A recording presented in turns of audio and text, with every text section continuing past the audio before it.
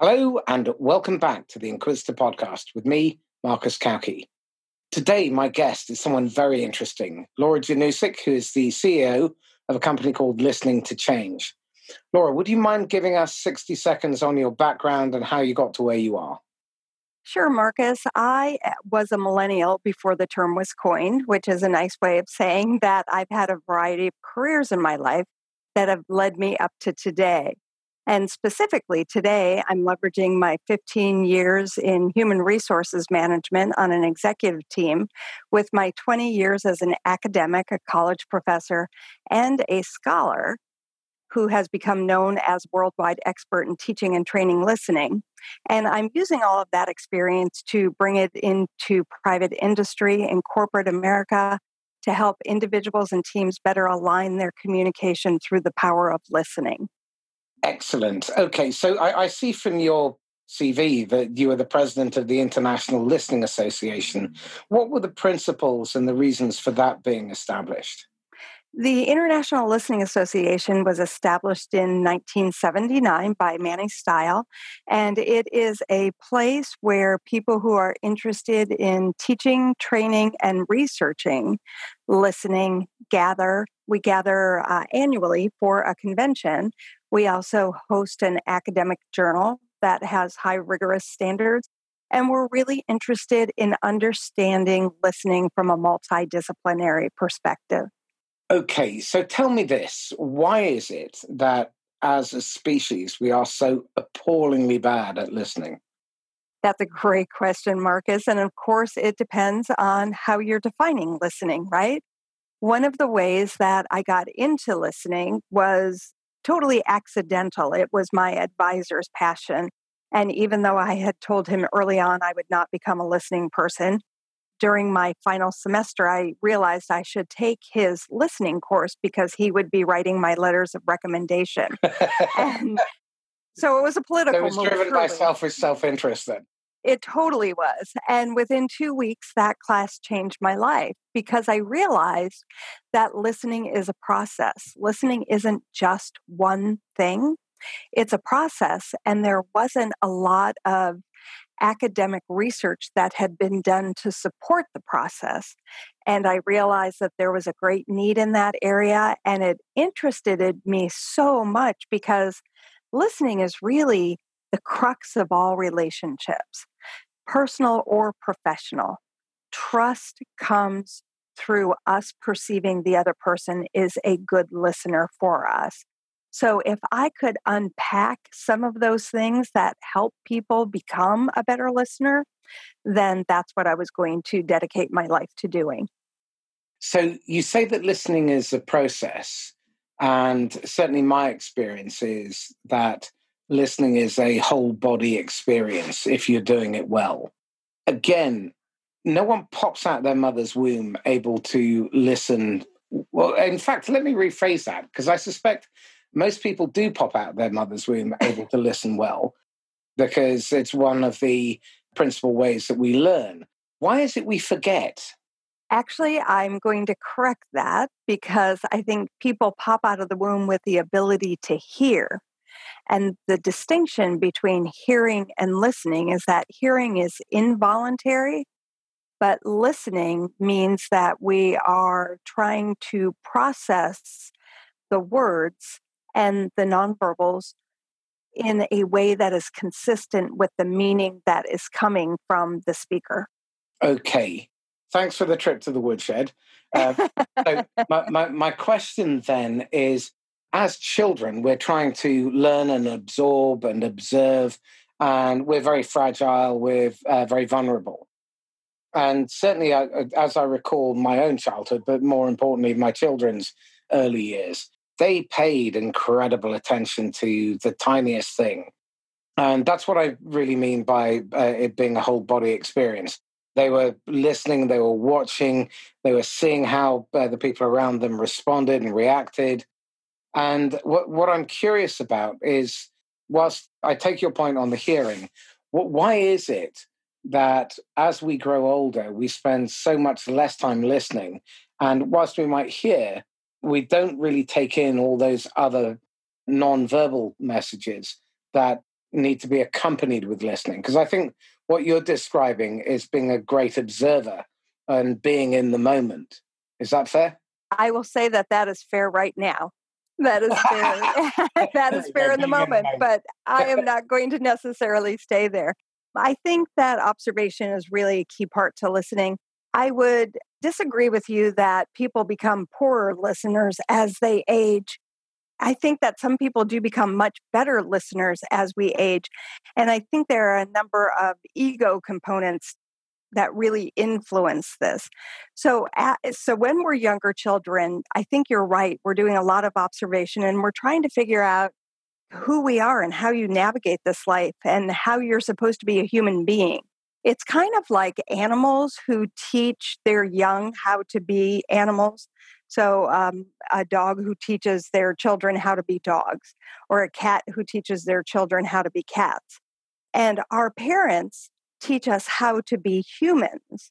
And listening is only one of the ways that we gain information to be human. So it's not strictly observational.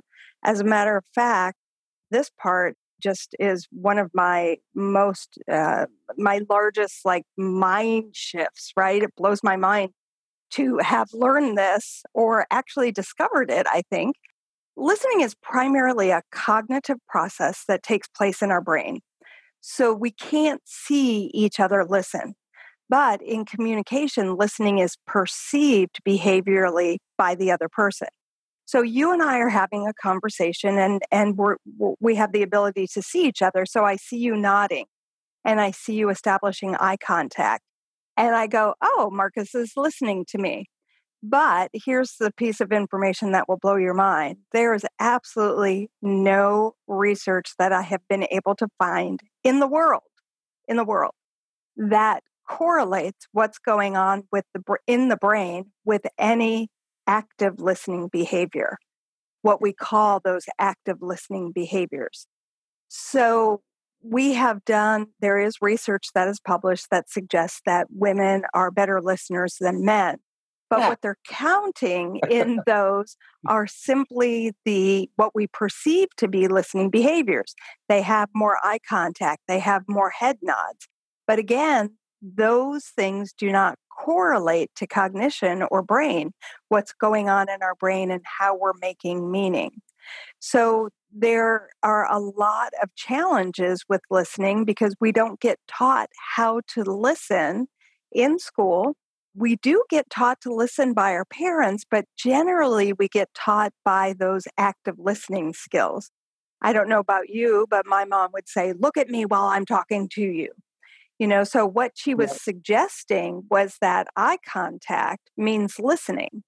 And I think a lot of children grow up thinking eye contact means listening.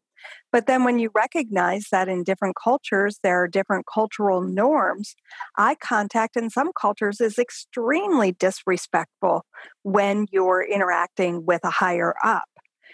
So it doesn't mean listening. It means something very different than listening because it has no correlation to us making meaning in our brains.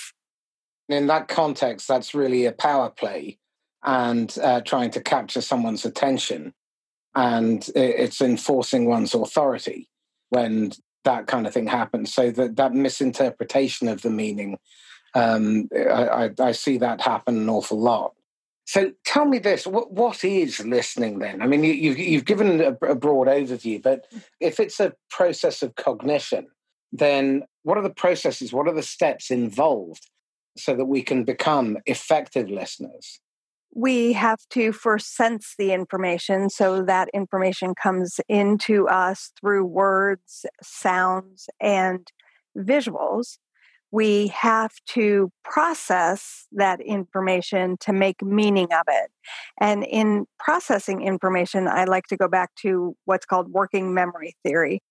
And this is something that many people aren't aware of, but when it's explained, it's a very easy process. And let me back up and say that it used to be that attention and memory was about sensing information it goes into your short-term memory and it goes into your long-term memory. And you've probably heard that modeled before. But that model actually was replaced by working memory theory, because working memory theory suggests it can't be a one-way process. Once we get things into our short-term memory, we have to pull from our long-term memory to assign meaning to the words that we're listening to. And we have to pull from our long-term memory to assign meaning to what we're seeing, whether it's reading or body expressions. And then we mix those things together in our short-term memory, which is now called working memory. And some of it we can toss away, and others of it then goes into our long-term memory. So we build information on what's already in our mind. Sometimes we build information and we build on to what's in our mind. And sometimes we build information and we change what's in our mind. So an example of that one is, I know this is a podcast that many people will listen to, and I hesitate to use this example, but my parents told me Santa Claus was real.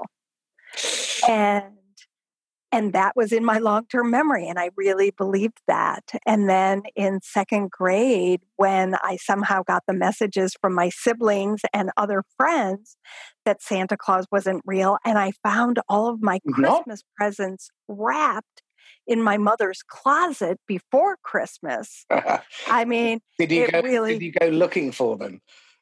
No, I did not go looking for them. I really did not. But that blew my mind. And then I'm left with this true false or myth fact. I'm left with this, is my mother a liar? Or does Santa Claus really exist? And it's not until you get older that you then decide if you're going to buy into that lie and teach it to your children or nieces or nephews or not, or if you're going to tell them the truth from being a young child. And so that's part of listening. And we get to decide what goes into our long-term memory then. So whatever goes into our long-term memory, that's what we use to build on when we listen into the future. And it kind of goes back to what you were saying about power plays and things like that. I think some of us have those egos that don't like to be wrong. So anything that's in our long-term memory, well, by God, that is correct, right? That is what we know to be true, and nobody can tell me anything different. And so those people don't end up being great listeners, because I think a key component of being a good listener is that one has to be willing to be influenced. That's really interesting, because I think the flip side of that is, if you're not willing to be influenced, then you enter conversation with prejudice, so prejudgment, and then you judge what is being said rather than being open to the intended message. And I'm seeing this a lot. I mean, bless you, we failed the IQ test with our Brexit vote, and then you voted Trump in. So you lost. We both really screwed this up, didn't we? So you lost on that one, only just so. I've come across a really interesting observation in terms of persuasion, and it can be used for good or ill, which is people will do anything for those who encourage their dreams, justify their failures, allay their fears, confirm their suspicions, and help them throw rocks at their enemies. And I look at what's happening over the pond, and Trump is a master of all of that. And what that does is it then causes people who he's affecting emotionally to shut down, either pro or against. And if we have a two-word model that is guaranteed to stop people from listening. In fact, I just had a really unsatisfying sales call where someone phoned me to sell me something. And his opening gambit was effectively to correct and then try to convince me. And that doesn't work, because it just causes people to shut down. And that's very critical parent, and then very manipulative. So I would see that as being the negative side of the little professor. Whereas the flip side is that you validate the other person. And that's exactly what Trump is doing masterfully with his base. in terms of playing with their dreams, failures, fears, suspicions, and throwing rocks at the enemies. And once you do that, then you fascinate. And my friend Ron Voparais used to teach that attention is a product, it's a currency. You pay attention. And to be fully present and to stay out of that drama triangle, you have to be vulnerable. You have to be nurturing, empathic, but you also have to know how to draw boundaries and assert yourself.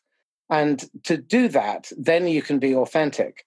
And I think one of the greatest qualities of the best listeners I've ever known is that whilst you may not agree with them and they may not agree with you, you always knew that they were absolutely authentic and they were being honest with you. So your mother was a liar, but the reality is that if you can tell the kind truth, that's incredibly potent. But in order to do that, you have to have real understanding and you have to have been open in the first place to hear what's being said and what the intent is. So how do you teach people to develop that honest, authentic, childlike curiosity so that they can be fully present? They're not thinking about how they can fill the silence with the sound of their own voice or their next question. How do you teach them to do that? Yeah, that's a terrific question, Marcus. And first of all, I will say we can't teach everyone to listen or we can't train everyone to listen because some individuals don't want to listen. They are... Say again? They want to I couldn't resist. Anyone who knows me knows me. That's my favorite joke. Yeah, they don't want to listen because they are afraid, and they could be afraid of a number of different things. They could be afraid of being incorrect. And of course, in today's day and age, egos are a very big thing, and we hate when we're incorrect on things. They cannot want to listen because they're afraid they're going to hear information that they don't understand, and then they'll look foolish. And they are afraid to listen because they don't know how to process information and figure out what is a plausible argument and what isn't a plausible argument. You went back and you talked about influence and persuasion. And I think influence and persuasion has been really, I don't even know what word to use, but messed up in the way that it is taught and that it is used around the world today. It's been corrupted. That word. Yes, corrupted. Exactly. It has been corrupted because we play too much on people's emotions with incorrect facts. And we know that there's a theory that's called the rational actor theory, which is always one of my favorite theories, which suggests that human beings really make decisions spontaneously based on feelings. But because we like to position ourselves as being more rational than animals, we then develop a reason about why we chose what we chose. We decide and buy emotionally and we justify intellectually. Yes. Certainly in my line of work, I see that all the time. So if people decide emotionally and spontaneously, is there a way of learning how to get yourself out of your own way? I think there is. And some of it goes back to learning how to build arguments and learning about influence and persuasion so you don't become trapped in it. I think there's also another element that we haven't touched on yet, which is that recent research published in 2019 actually has shown listening to be a cognitive habit. And habit is a really important word there because habit means that we do something routinely, oftentimes without thinking about it. So, how we process information and come to conclusions, we do it the same way because we've never learned how to do it in a different way. But we also, many people, not everyone though, also does a different routine in different context. So how you listen to your children is probably very different than how you listen to your clients, than how you listen to your boss when you were 25 years old. So all of those ways that we listen are different contexts, or maybe you didn't, Marcus, but many of us do, right? Many of us do. But even further than that, the research has found not only that listening is a cognitive activity, but there are four primary habits that people use to process information, select and process information. And Could you talk us through those? yes, I would be happy to. The first is connective. And these are individuals who are very interested in selecting and processing the information based on how it's going to affect people. So they're listening outwardly for how this information is going to affect other people. They're also looking at other people in the room to see how they're responding to the information and keying into emotions. And they're also recognizing who's not in the room that should have access to this information before a decision is made. So these are connective listeners, processing everything through people and emotions. So if someone is a strongly connective listener, by the sounds of things from what you said, would it be fair to say that what they don't necessarily do is look inward? Absolutely. Absolutely. Right. And actually, that's the opposite habit of listening, which is called reflective. And a reflective listener looks inwardly first. So, this is the individual who's going, how is this information affecting me? How will this information affect my team? Do I have any past experience that I can contribute to this discussion? So, this individual starts at that place. And both of these are places that we start. It's not necessarily where we end up. So I don't want to paint a reflective listener as only thinking about him or herself, but that's just where they start listening from and processing the information. So we've got the connective listener, we've got the reflective listener, which are both habits, listening habits.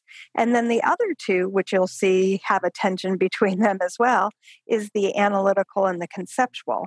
And the analytical listener listens for the facts and the details of today. So, what are the facts of today? Where did we get those facts? So, the credibility of the source is very important to the analytical listener. The analytical listener needs to nail down all of those things before they can do anything else. Whereas the conceptual listener is really interested in just getting the big idea or the big picture and then applying it to the future. So, what's the big idea here? And then, how might I be able to use it in the future, which is like a brainstormer. Right. And so, if we listen through one of those different habits, you can see how it's quite possible to go into a meeting and come out with five different interpretations of what happened in that meeting, or at least four different interpretations of what happened in that meeting, because people are processing the information differently in their brain. Right. Okay. And there is, for those of you who are interested in learning more about your own listening styles and areas that you might want to understand better, there is a profile by a company called Echo Listening. Laura is a practitioner using that particular tool. I've taken it, and actually, it's depressingly accurate. And as Laura was describing the connective and conceptual listener, I was thinking, oh, yeah, that sounds awfully good. Then I realized just how low my reflective and analytical scores were. So tell me this, why should someone want to understand how they listen? I think listening first comes from the ability to listen to ourselves. And you had talked earlier, Marcus, about listening being a whole body experience. And I think we've really lost touch in recognizing how we experience life and how we make decisions in life, because we so quickly run from one thing to another. So this is a little tangent, and then I'm going to come back to that idea. But when I look at society today in the middle of the pandemic, we're on all of these Zoom meetings. And oftentimes we leave the Zoom meetings, go back to back. So we have a meeting that starts at 1 o'clock, at 2 o'clock, at 3 o'clock. And we don't leave ourselves any time to think and process after each meeting. It's about what the next meeting is. And so we've forgotten about the last meeting that we were just at, where we could have talked about something very important that we need to make a decision on. But if I don't have the brain capacity to be able to think about it, because now I'm logging into a new Zoom meeting about a totally different topic, I need to be present for that meeting. And as Nancy Klein says in her book, the title of her book is Time to Think. We don't provide ourselves with time to think anymore, which is really important with listening, because listening, though it occurs in the moment, we think about it and connect it to other things in our long-term information afterwards. And sometimes we do that consciously. Like, I'm doing a lot of walking during the pandemic, and I will use that time to think about different things and pull things out of my past experience, because like you, I'm not a reflective listener in the moment, but I can go and I can reflect later on that. And I think unless we leave ourselves time to think, that we're doing ourselves a big disservice in terms of what we do in our businesses, because we aren't building better mousetraps. We're building quicker mousetraps. But a quicker mousetrap isn't necessarily a better mousetrap. It's sacrificing effectiveness for efficiency. Yes, yes. If I've taken one thing out of today, it's that in order to listen effectively, you need to give yourself time to process and connect the dots, and then come up with a conclusion. And part of the problem will then be, if you're somebody who races from one thing to the next, either you'll come to a potentially wildly wrong conclusion and misinterpret what was being said, or you'll miss the meaning entirely because you haven't given yourself the time to reflect. That is true. And I would add on to that, particularly for the people who are rushing from one meeting to another, to take the time within the interaction to actually confirm that what they're processing is in actuality correct. So you could say something and I could make a very different interpretation in my mind and go, oh, well, he's just never going to be interested in this because of that, what he just said. And if I don't go, Marcus, wait, are you saying that this is the kind of product or service that you would never be interested in? You might go, well, no, I'm not saying I would never be interested in it, but I wouldn't be interested in it now because of this, or that. And that's a very different takeaway than you'll never be interested in it.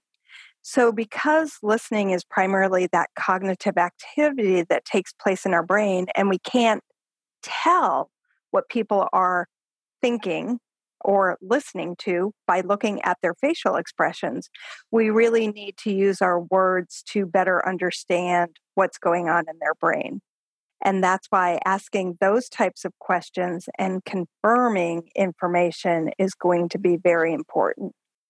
Just run past me again what you mean by when you talked about the use of facial expressions, because certainly the work of Ekman.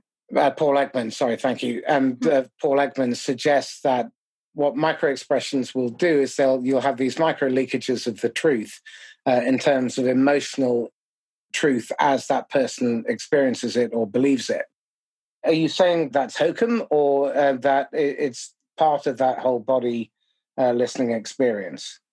I actually did get certified in reading microexpressions, and I strongly support the research Right.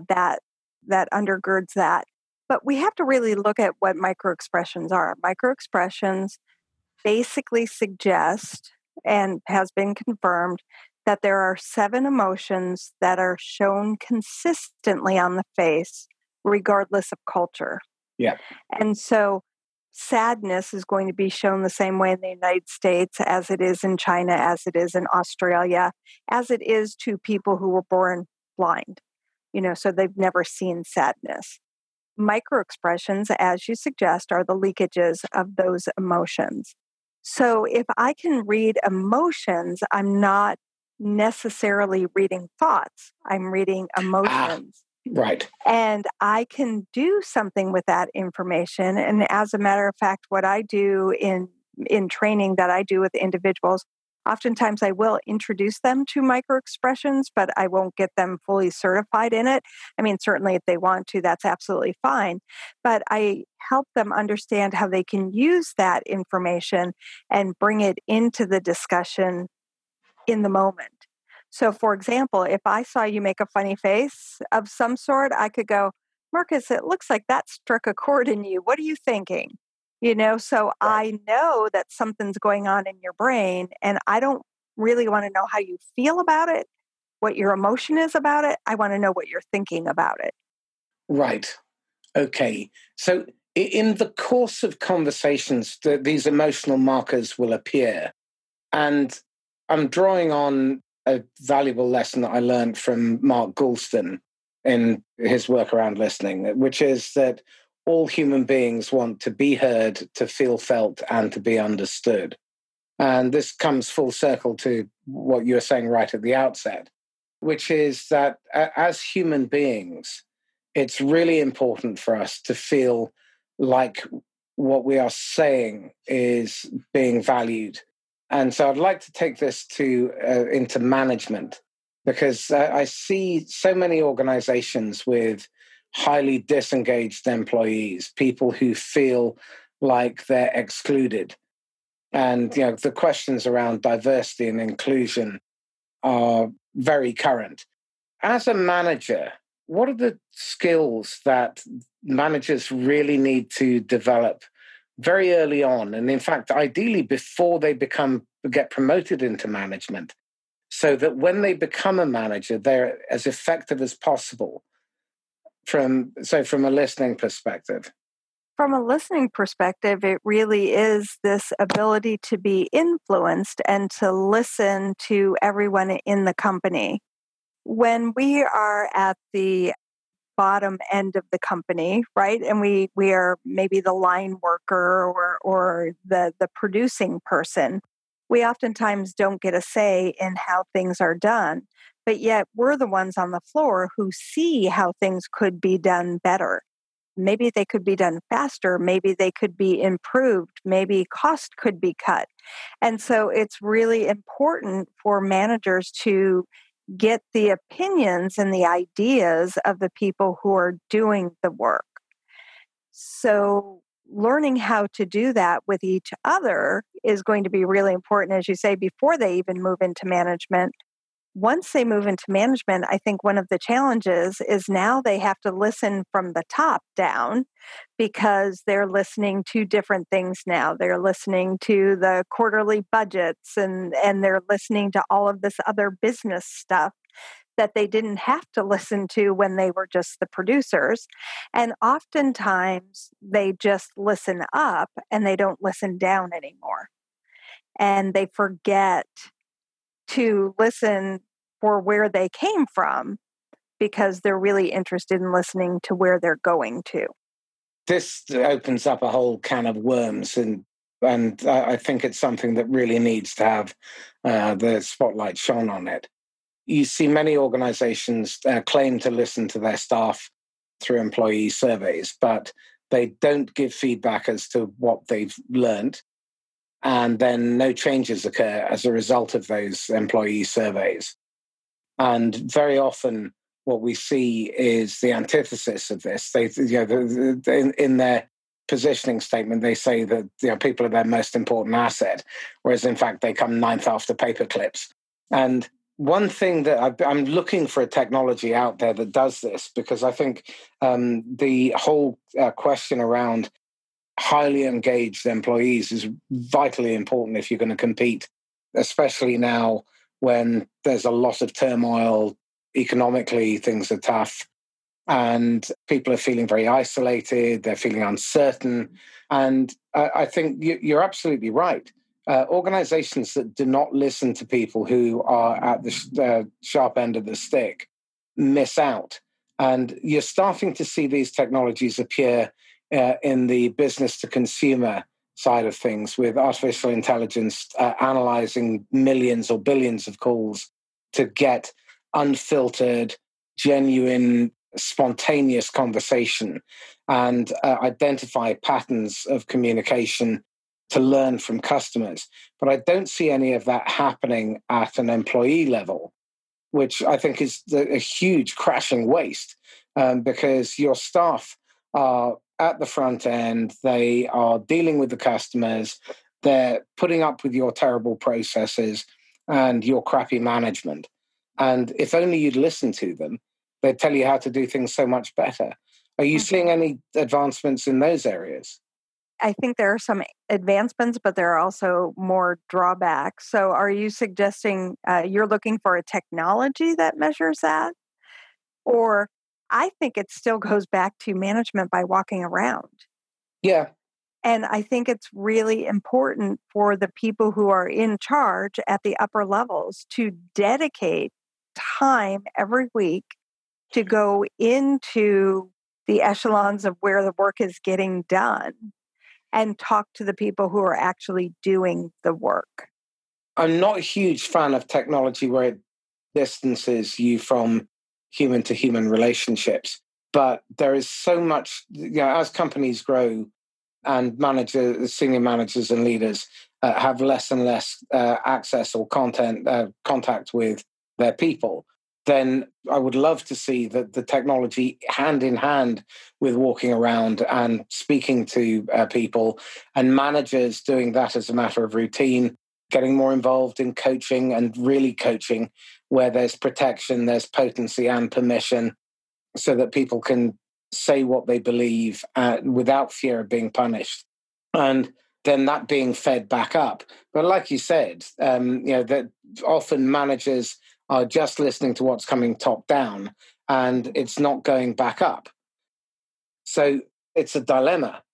But when we look at the difference between highly engaged employees and not, highly engaged employees are 4.3 times more profitable per head, 2.9 times higher revenue per head.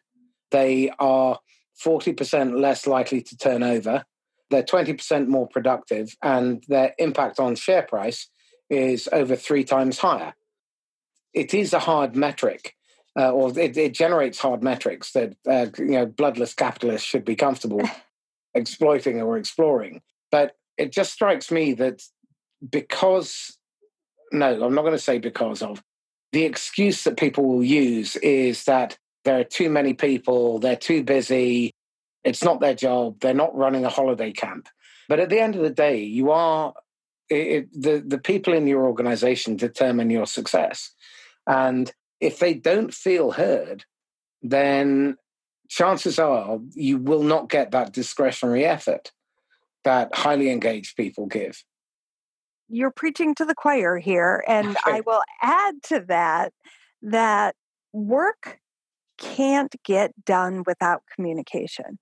If all communication stopped in a company, the company would first become extremely ineffective and then it would end. So, work really is all about communication and how we relate to each other. And I think one of the things that people fear is if they have to really turn their attention towards communication, they have to be nice. And there are some people who just don't want to ever be nice. But communication doesn't always equal niceness. Effective communication actually has been studied for decades, and there are very specific skills and strategies that we can use in both speaking and listening that don't mean we're nice. It means that we're effective and we're getting our work done and we're getting the information that we need to get to the right people. And I think one of the travesties is that a lot of people do teach communication and specifically listening skills, as being nice skills, but they're not being nice skills. Think about what we're doing with listening. We are making meaning. And what could be more valuable to a company than not only making meaning, but making aligned meaning, which means that we're all looking in the same direction at the same time, working towards the same goal at the same moment. How much would productivity increase there? And we're finding that teams that do listening training, there are a couple different studies out there. One of them increased their revenue over the 2 quarters after the team had been trained in listening because it increases clarity and it increases the comfort level of people to ask questions when they don't understand something. And that's huge. That is a huge takeaway. And we also know that companies, divisions in companies that have what is perceived to be a greater listening environment or a better listening environment, which is just measured through 5 very simple questions, those earn more money than divisions that don't have a positive listening environment. If companies can be more profitable, can be more effective, and we as individual producers can produce more, what advice would you give to individuals, salespeople, managers, in order to develop their own listening capabilities? I think listening can become our superpower. And if we recognize the power that is in listening, then we need to seek out where we can become a better listener. And the reality on this is that effective listening is based on research. So you have to find the people who understand the research and can translate the research. And two areas or two types of people that I would suggest seeking out: the International Listening Association, which you had identified before, have what's called a certified listening professional designation. And it doesn't mean that we just sit around and we're good listeners ourselves. As a certified listening professional, it means that I understand the research that backs listening and that helps us make meaning and understand things. And I understand some of what I call the verbal listening skills that go along with that. And you had also mentioned the Echo Listening Profile, and I'm a certified practitioner in that. And to be a certified practitioner, you have to understand listening to a greater degree that is supported through the research as well. So if people want to improve listening, I think that if they seek out somebody like that, and I'm certainly up for that task, they can contact me. And if I'm not able to help them, I can direct them to other certified listening practitioners or other Echo practitioners. What about material that people can read or watch or listen to that you'd recommend so that they can start at least better understanding listening? I know this is going to sound funny, but one of the greatest places that I found really is Google Scholar. And I have to say that the majority of work that's found on Google Scholar is very good because they really are research articles for the majority of them.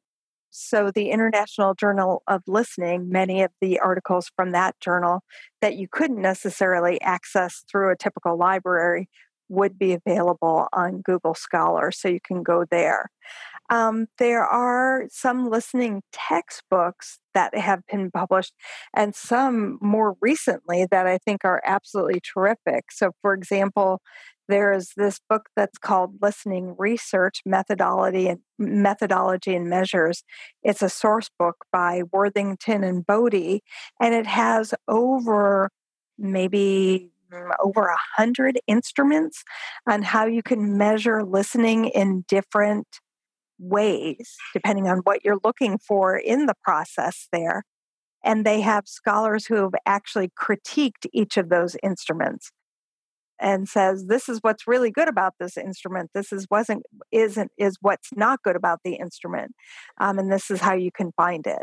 So for bears of not very much brain, how academic are those articles? And is there something that might be more accessible for your average salesperson? Something that might be more accessible for the average salesperson really is a listening textbook that was developed by Worthington and Fitchhauser. And what I particularly like about that one is that it really breaks listening down. It's meant for a college freshman, and so the average manager could read something like that. I think also becoming aligned with things like Oscar Trimboli. I don't know if you're familiar with him or not, but he does the Deep Listening podcast, and he's really developed a great community. What I will say about Oscar is not everything he's done is based on research, but everything he does really seems to resonate with people. And if people are put into that position where they're willing to seek out even more information about listening, they'll begin to discern what the better information is and what the not so good information is, because it just comes from one individual's perspective. And that was Oscar Triscoli, Triscoli. Trimboli, Trimbollo. Trimbolo, right, okay. Yeah. So there's another lesson in listening for me. Wonderful. Okay, so Laura, tell me something. What are you struggling with? What are you wrestling with at the moment? What I'm wrestling with right now is I see that for my life right now, I would like to retire in about 10 years, really. And there are so many people to help with listening. How can I package listening in a way that will appeal to people so I can really help them become better listeners? Okay. Well, I'll have you back as a guest if you'll come. Yes, absolutely. Absolutely. Okay. So how are you leveraging your networks in order to be able to get access to people who are willing to learn how to listen better? I am leveraging my networks currently in two ways. Number one, I'm volunteering to do a lot of webinars for associations and groups. And so that puts me in front of a lot of people, and it helps me just spend an hour with individuals to have them go, there's more to this listening thing than I ever thought. So if I can get them just a little bit interested in listening, then I can give them more. They will seek out more. So that's one way that I am leveraging my networks. And the other really goes back to that good old fashioned networking. And I have to say that I know a lot of people hate Zoom, but I am doing an awful lot of one-on-one Zoom meetings or small group Zoom meetings that are really effective in helping to understand what the average worker is struggling with, or the average manager or the average salesperson is struggling with, and thinking of different ways that I could help them.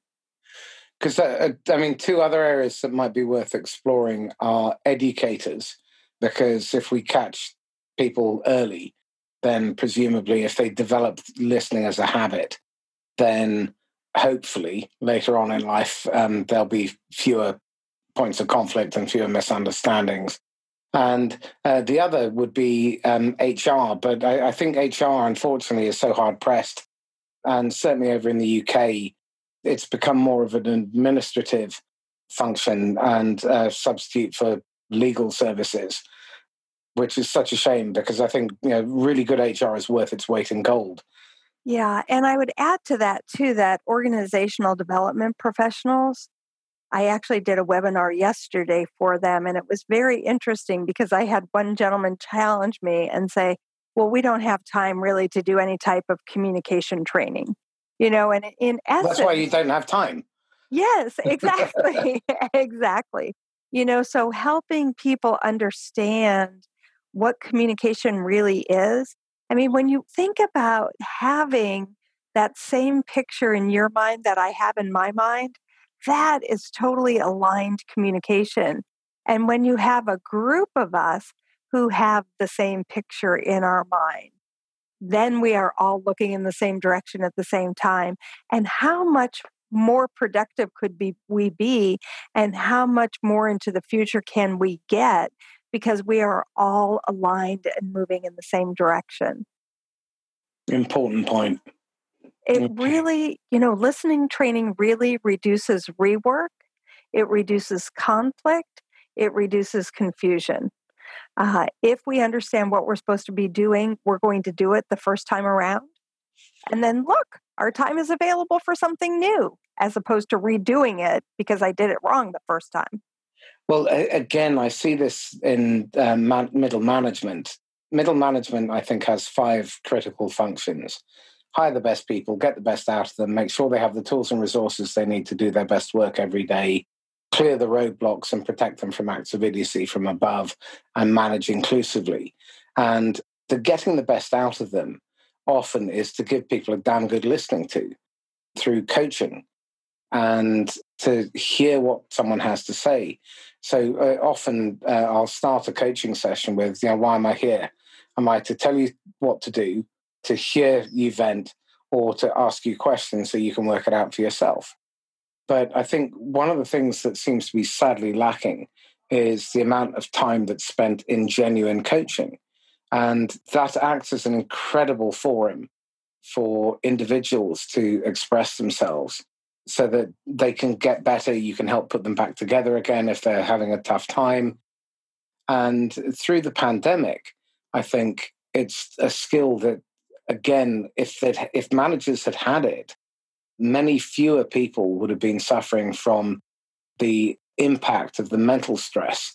And what we're seeing is a lot of people feeling very isolated, not feeling heard, with their jobs up in the air, who knows, and all that uncertainty. And what we know in the UK is that about 30% of the adult population suffers from some form of mental stress or mental disorder. And over 20% of absenteeism is down to stress. Now, if we're not listening to people and they don't feel heard, they don't feel understood, then we're going to propagate those problems. And it just strikes me as a false economy that we're not investing in this. So what one bit of advice would you give to senior leaders within companies? Listen face to face, whether that be mediated through Zoom or actually face to face, to at least 5 people per week that do not directly report to you. Okay. Take time to actually interact with them, ask them what's preventing them from doing their job as well as they know it could be done.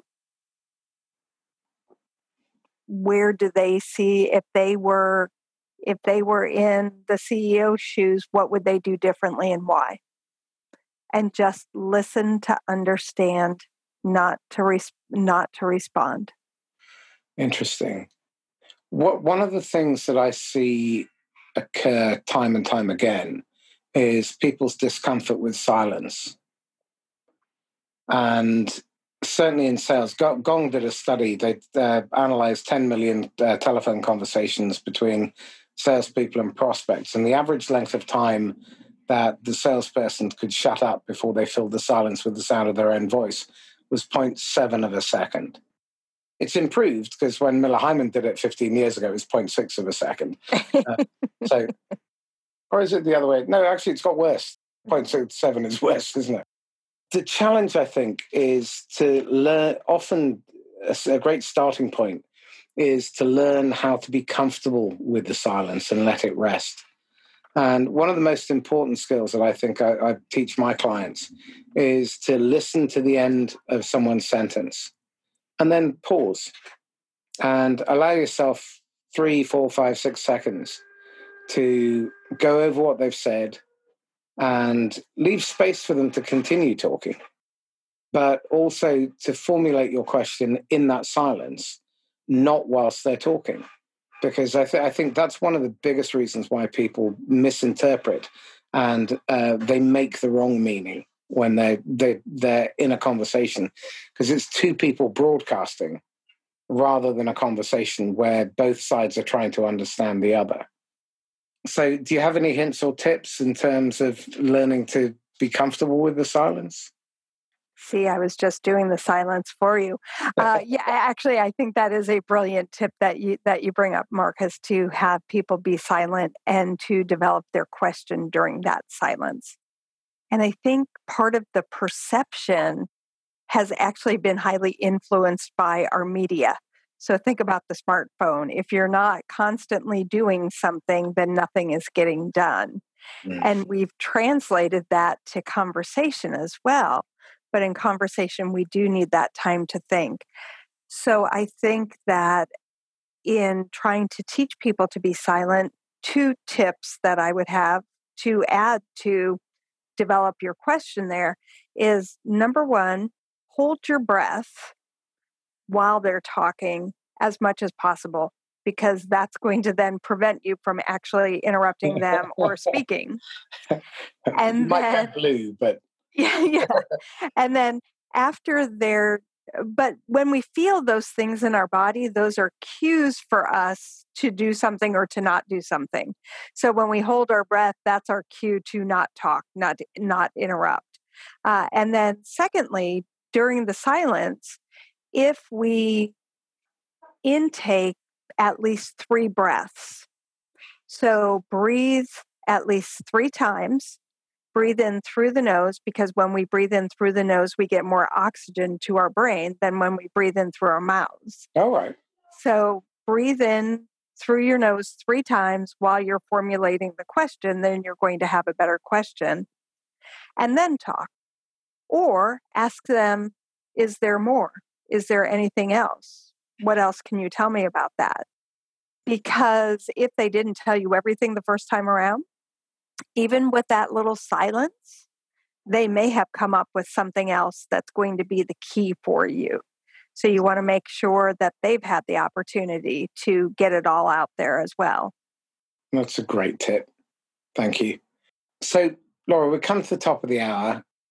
Cheeky question, and this isn't about regret, but if you could go back and you had a golden ticket and you could whisper in the ear of the idiot Laura, age 23, what choice bit of advice would you whisper? I love that question. I would say don't worry about planning your future right now. Work hard in the moment, keep your eyes open, and know that the universe will be continually presenting you opportunities to go where you're needed the most. It's interesting. One of the things I teach my clients is the deal of a lifetime occurs roughly once a month. It's always out there, and you have to stay open. I think I'm a big fan of planning, but you also need to understand that the plan never survives contact with the enemy. And the minute the plan is written, it's already out of date. And you need to be situationally present and aware and adaptable. But more importantly, you have to be open to the opportunities that present themselves. And sometimes they're not that obvious. So, okay, excellent advice. Tell me, you've mentioned a couple of books. Is there anything that's really inspiring you at the moment? It doesn't necessarily have to be about listening, it could be about life, the universe, management, psychology. Actually, the book that has inspired me the most and just totally made me think of life in different ways is the book White Fragility by Right. Robin DiAngelo. Absolutely amazing. Absolutely amazing. A couple of really interesting books that I'm getting into at the moment. One is called Worth Doing Wrong by Arnie Mallam. And I think early in my career, I wish I'd learned that failure wasn't a personality defect. And another fascinating read is Shoshana Zuboff's book, The Age of Surveillance Capitalism. I watched a fabulous program on Netflix called The Social Dilemma. And it's a push to humanize technology because we haven't evolved quickly enough to cope with the way that social media and games and so forth are effectively like crack. for the brain. And so the power of manipulation. And I think one of the most important lessons that I learned along the way is that not all manipulation is bad if the intent is correct and the intent is pure. It's about being authentic. It's about serving the other person.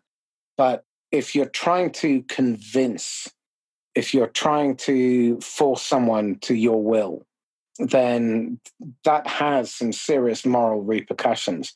And a really interesting book that it's only available on audio was by Peter Block, The Right Use of Power. And they're really fascinating reads. And my suspicion is that we need to broaden our reading and our exposure to different subjects, because one of the things I've found is if you just read around one topic, you might become very specialized, but then what you lack is perspective. And I think one of the most important skills in listening is to be able to see things from another's point of view. And in fact, to be able to see the opposing point of view at the same time as you hold your own view. Yes, I totally agree with you. And one of the challenges that I often give people is to identify a podcast or a news source that comes from a different political perspective than your own and listen to it regularly. And in the beginning, you will be listening to your body because your body will be rejecting all ideas. Yeah. And yes, recoiling and going, that's the stupidest thing I've ever heard. But your challenge over time is to find where the common ground is, because there always is common ground. It may be how we get there is going to be fundamentally different, but there always is common ground. And that, I think, is an absolute gem of a takeaway. What we should be looking for is not the difference, it's the common ground. Because interestingly enough, I interviewed Jane Gunn, who's a very successful international mediator. And it's about looking for the consensus. It's about looking for that commonality. Interestingly enough, Buddhist monks have an exercise where for 10 minutes they argue for and against the existence of God. So one of them argues for and then one of them argues against, and then they swap roles. And they do this on an interchangeable basis over hours. And I think that's a very powerful exercise as well. Find someone whose view is the opposite of yours, and then argue their case for on their behalf, and they do yours on your behalf. Very interesting. So, Laura, how can people get hold of you? People can get a hold of me first through LinkedIn. That's a very easy way. So Laura Janusik, Janusik. I also currently have a website with the link of info@listeningtochange.com. That would be the email address for me, or the actual web address is just listeningtochange.com. That's going to be changing within the next 3 to 4 months. I hope to keep the same domain name and the same email, but the name of the company, Listening to Change, will remain the same. Excellent. Professor Laura Janusik, thank you so much. Thank you, Marcus. It has been a pleasure to spend this time with you. Likewise. And you're not as grumpy as they say. Can you tell my children, please? Excellent. This is Marcus Cauchi signing off once again from the Inquisitor podcast. If you've enjoyed the conversation, then please get in touch with either me or Laura, and you can get hold of me on marcuscauchi@me.com or marcus@laughs-last.com. And if you think you'd be a good guest, or you know someone who would be, then please get in touch, put us in touch via LinkedIn or via email, and I'll do my best to get them on as a guest or to have a chat with you. And please like, comment, and share. In the meantime, don't forget to subscribe. Bye-bye. Happy selling. Bye-bye.